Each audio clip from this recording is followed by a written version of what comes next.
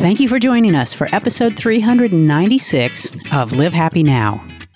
If you're looking to make changes in your life, well, maybe you should talk to someone. I'm your host, Paula Phelps, and this week I'm sitting down with Lori Gottlieb, a psychotherapist, author, and podcast host whose book, Maybe You Should Talk to Someone, became a runaway bestseller and, as you're about to hear, is even being made into a television series. Now, Lori has developed a guided journal based on the immense feedback she received on her book. Just like therapy, this journal walks users through the transformation process one weekly session at a time. She's here to tell us how the book and journal came about and what she hopes to see happen as a result. Let's have a listen. Lori, thank you so much for being on Live Happy Now. Oh, well, thank you so much for having me. It's such an honor. You are doing so many wonderful things, and I'm super excited about this interview. You know, obviously, we're here to talk about your journal, which is based on your book, Maybe You Should Talk to Someone. So before we jump into the journal, let's make sure we talk about that original book, the OG that started this whole movement. Yeah. So Maybe You Should Talk to Someone is really an interesting book because it follows the lives of 4 of my patients as I help them through their struggles as their therapist. And then there's a 5th patient in the book, and that is me, as I go through my own struggle at midlife and I go to seek therapy with a therapist. So it's kind of looking at how we get through the difficulties and the challenges in our lives, you know, from both sides of the couch, as they say. But really, it's not so much about therapy. It's about the human condition, and it's about the universal challenges that we all go through. But it's also a very funny book. And there's a lot of humor in it because, you know, being human is sometimes ridiculous and funny, and all of that is in there.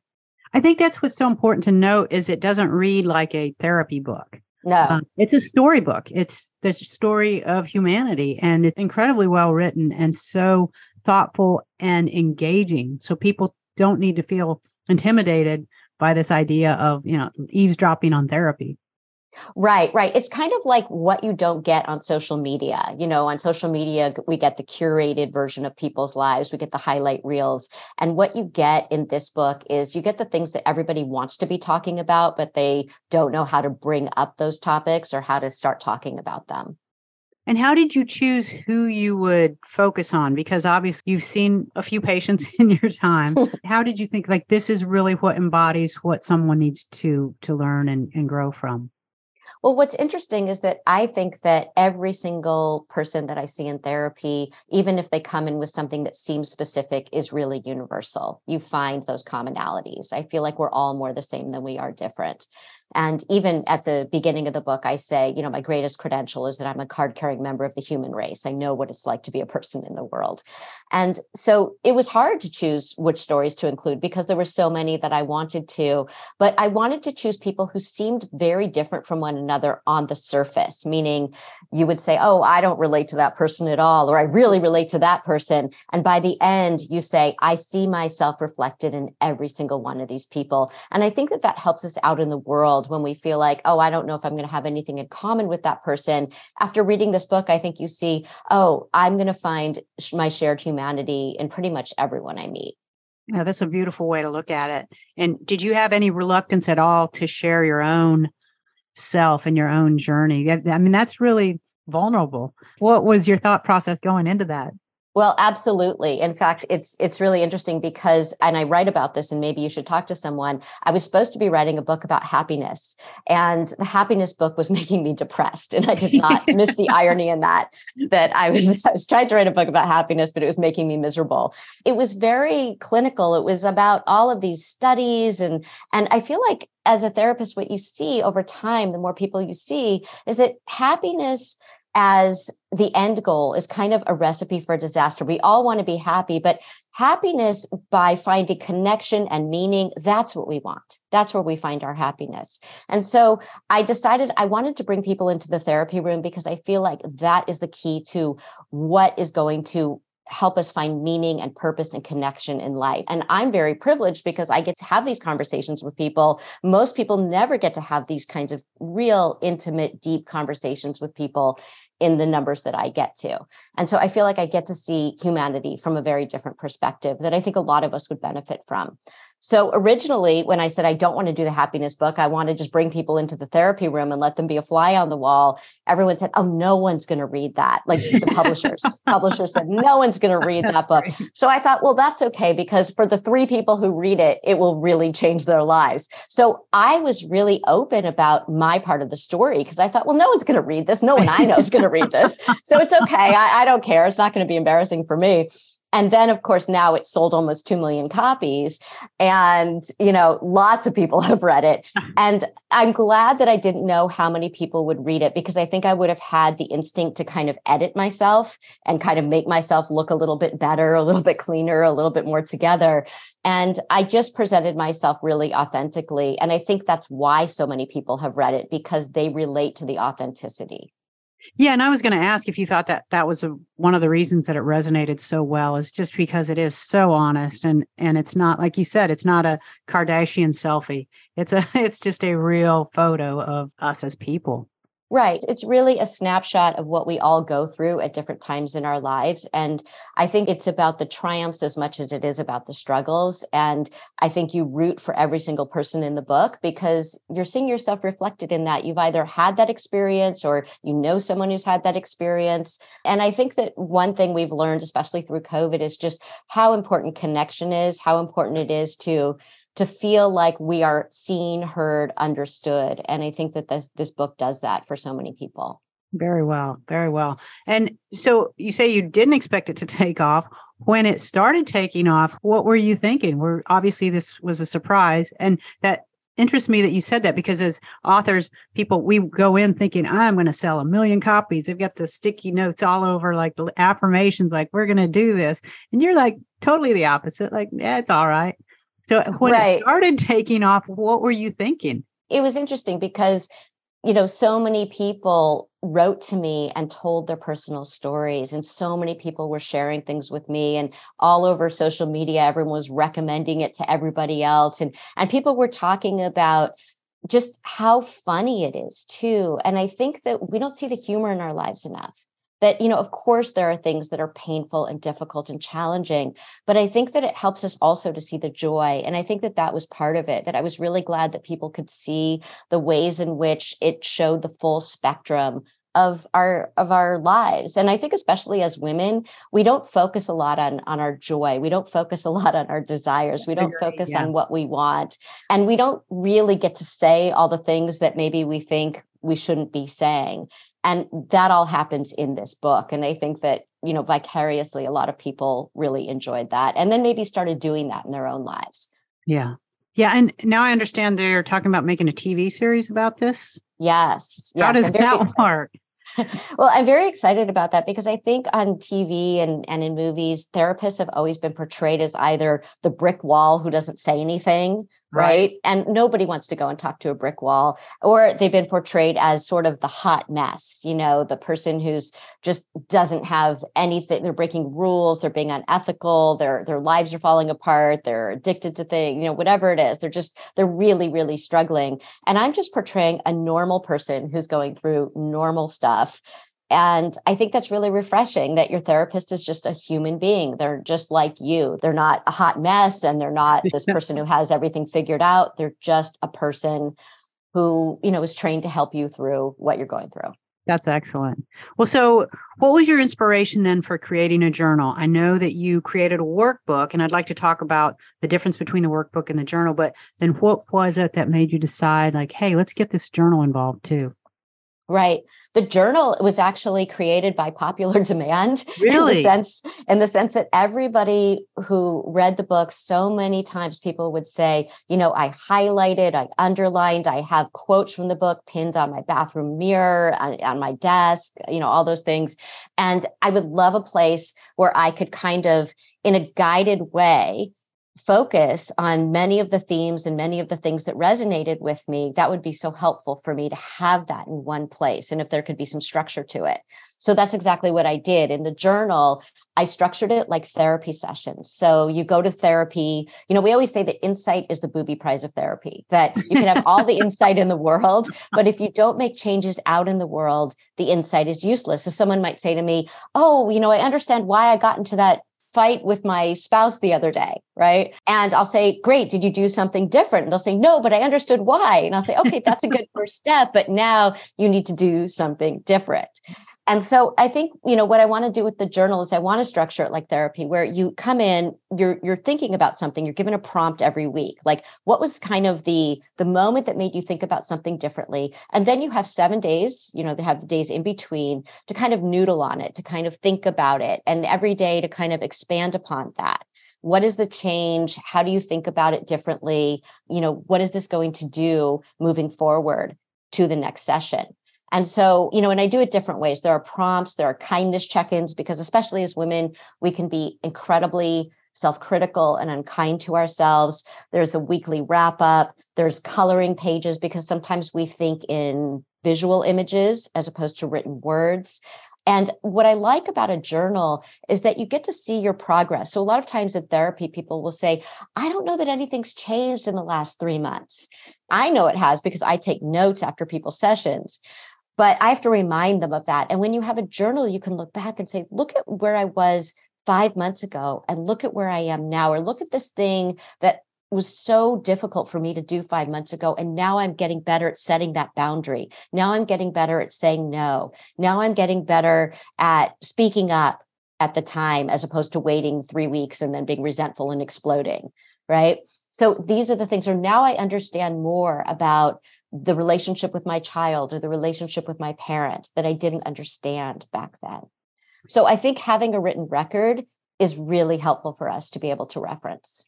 Yeah, and the prompts are really good too. Can you talk a little bit about those and what kind of thought process went into the order in which they're presented? The order was so important because I wanted each prompt to build on the one from before. So every week is very intentional in terms of the order. That's the structure that I wanted to give people. It's like, here's the theme. Let's build on that theme. This will help be the building block to this next thing that we're going to explore the next week. It's very much structured with absolute intention. It took so long. I thought, oh, I know all of the different prompts and quotes that everybody's responded to that have resonated most strongly. This isn't going to be so hard to put this together for people. It was really hard because I gave so much thought to what is the exact order that this should be in to give people the experience that they're asking for.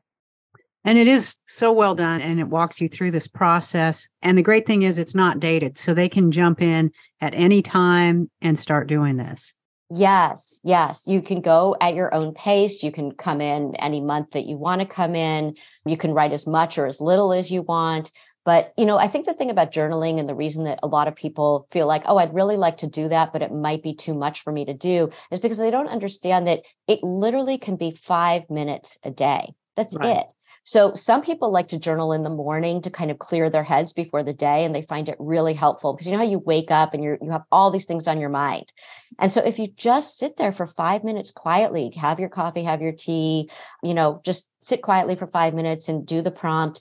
That's a great way to start the day. Other people like to do it right before they go to bed because, they've got all the thoughts from the day. When you put your head on the pillow, you want to kind of release that. So a lot of people release it into the journal, and then they put their head on the pillow and then they sleep well.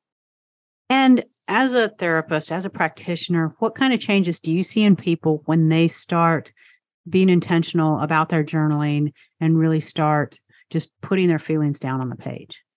Well, one thing is they stop avoiding things. So, we say avoidance is a way of coping without having to cope. I like that. So I think when you actually write something down, it becomes real. And once it becomes real, you can deal with it. If you deny that something is happening, like, yeah, maybe I'm sad, or maybe I'm anxious, or maybe I'm having trouble in this relationship, or maybe I'm drinking too much, or, whatever the thing is, you don't really have to deal with it. And it doesn't get better. It just keeps getting worse. And so nothing will change. And so if you want to make change there's a chapter in Maybe You Should Talk to Someone called How Humans Change. It goes through stages. And one of the stages is that you have to acknowledge that the thing exists. So writing it down helps you in a non-scary way. I think sometimes we're so afraid to just acknowledge that maybe this is a problem. Well, write it down and it's not so scary. You see it on the page. You're like, okay, there it is. That's okay. That feels better. Now it's out there. Now I don't have to just sit with it in my body where I feel it and I just feel the anxiety all the time. So one thing is you avoid avoidance. The other thing when you journal is that you clarify your thoughts. So often when the thoughts are just spinning around in our heads, we can't really make progress with them because they're just coming at us from all directions. There's no organization to them. So when you write it down, you clarify, oh, this is how I feel about that. I wasn't sure how I felt about that. And so you start writing about it. And by the end of the week, you're pretty clear. Oh, now I understand where I stand on that. Now I know where I need to go with that. And what I like about your journal is obviously so many different kinds of journals, and some of them are just, there might be a writing prompt and you just kind of go for pages or there's no guidance at all. It's just whatever you would like it to be. And what I love about yours is the way that it does kind of bring it back, closes the session and gives you something to think about and then guides you into the next week. So how is this book in particular helpful for someone who say they don't want to seek therapy? They don't want a therapist. Talk about how this can really help maybe move them along in their process. Yeah. So one of the things that I try to do with everything I put out there is give people the experience of healing, self-reflection, living better. So it really doesn't have to do so much with therapy. It's really about sometimes we are holding so much inside, and just to have the outlet of, oh, there I am. I found myself on the page. I think especially as women, and again, this is a generalization, but we have so much responsibility in terms of taking care of other people that sometimes we forget to take care of ourselves. And I think the journal is a concrete way that you can take care of yourself. You can say, oh, wow, all this stuff I've been holding it all inside.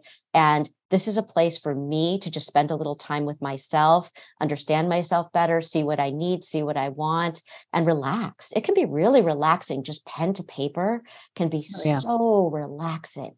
And the fact that it's private, that it's just for you, is another thing. We don't have a lot of things that are just for us.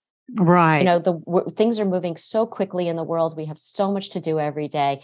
This is a space that is just for you. And so people don't need to have the book to go through the journal. That's really important. They don't. No, they don't. It's a standalone. So if you've read the book, you know, you'll recognize a lot of the prompts. But if you have not read the book and you just want to start the journal, it's the same, you know, experience of just go right in there. The prompts will, stand alone. Terrific. How is it different from the workbook? Because you also have a workbook that goes with it. Can you I talk do. about that? Yes. So the workbook, as the name implies, is actually a lot of work. So if you're lazy, if you're feeling lazy, don't get the workbook. So the thing about the workbook, so I gave a TED talk, which is about how we're all unreliable narrators and how we walk around with these faulty narratives and how changing our stories can actually change our lives. We walk around with these stories like, I'm unlovable, or I can't trust anyone, or nothing will ever work out for me, or nobody understands me, or, whatever our story is. And these are old stories. These are stories that someone else told us about ourselves that are just not true, but we did not understand that.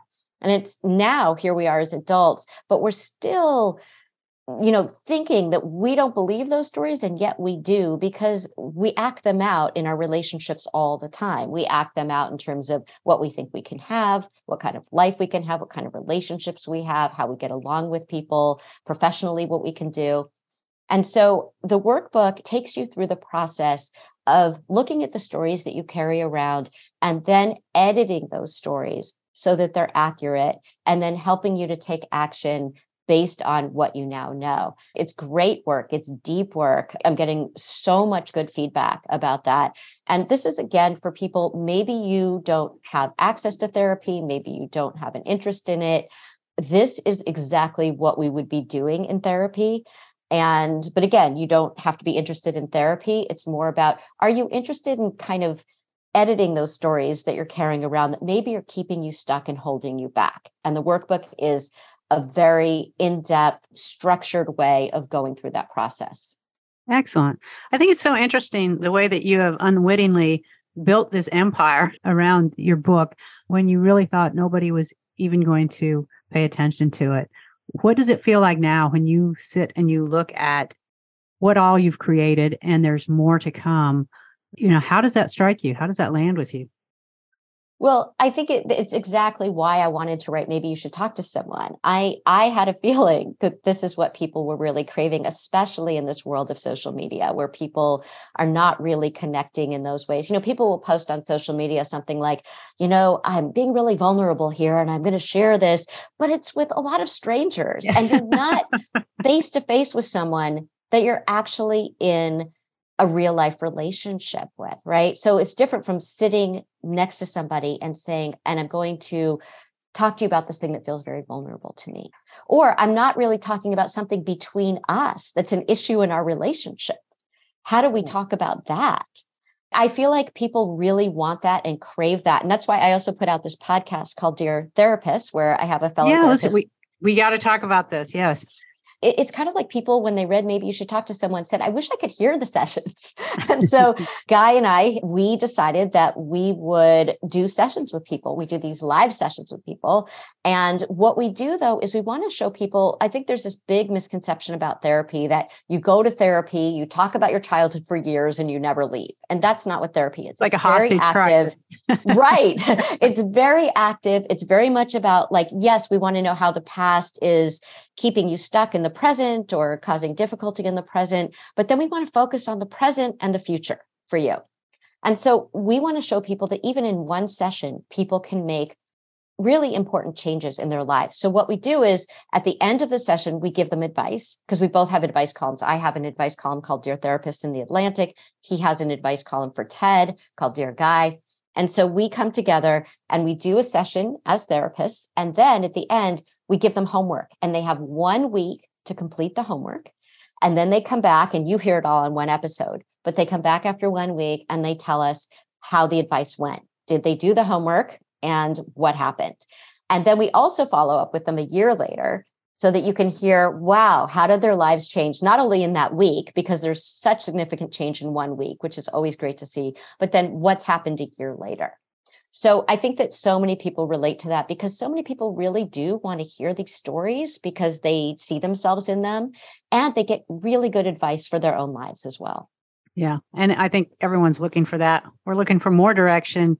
People are in a challenging spot in a post-COVID world and so much uncertainty, a lot of fear, a lot of trauma that's happened. So I think this is so very timely for us to be able to explore that. And as we go into the new year, it's a time when people are starting to think, we just tend to think more. It's a new beginning and we tend to think differently. So why is that a great time to really sit down and start journaling?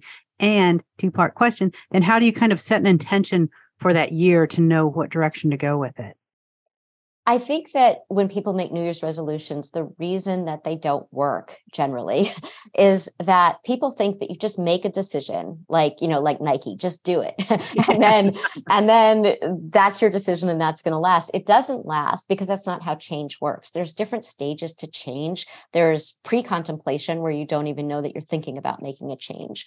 There's contemplation where you're contemplating it, but you're not really ready to do anything about it. There's preparation where you're preparing. You're like, what do I need to do to make this change? Is it looking for a new job? Is it doing something different in my relationship? Is it, I'm going to be healthier and this is what I'm going to do? Then there's action where you're actually taking the action to make the change. And people think that's where change ends. It is not. The next phase is the most important, which is maintenance. How do you maintain the change? And the big misconception about maintenance is that it's not as if you slip back and then you failed at making the change. Built into maintenance is that it's kind of like Chutes and Ladders. Remember that board game? So it's like you're going to slip back because if change is unfamiliar, change is hard because we have to do something that is not familiar. The reason that people stay in like relationships too long or jobs too long or a bad situation too long is because it's familiar to us. And even if we're miserable, at least we know it.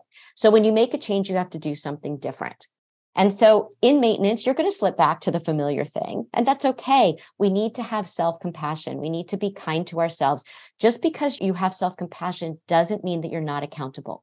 So self-compassion comes with accountability. And I always say to people, think of it like this. If your child comes home from school and says, I did really badly on this test, are you going to scream at them?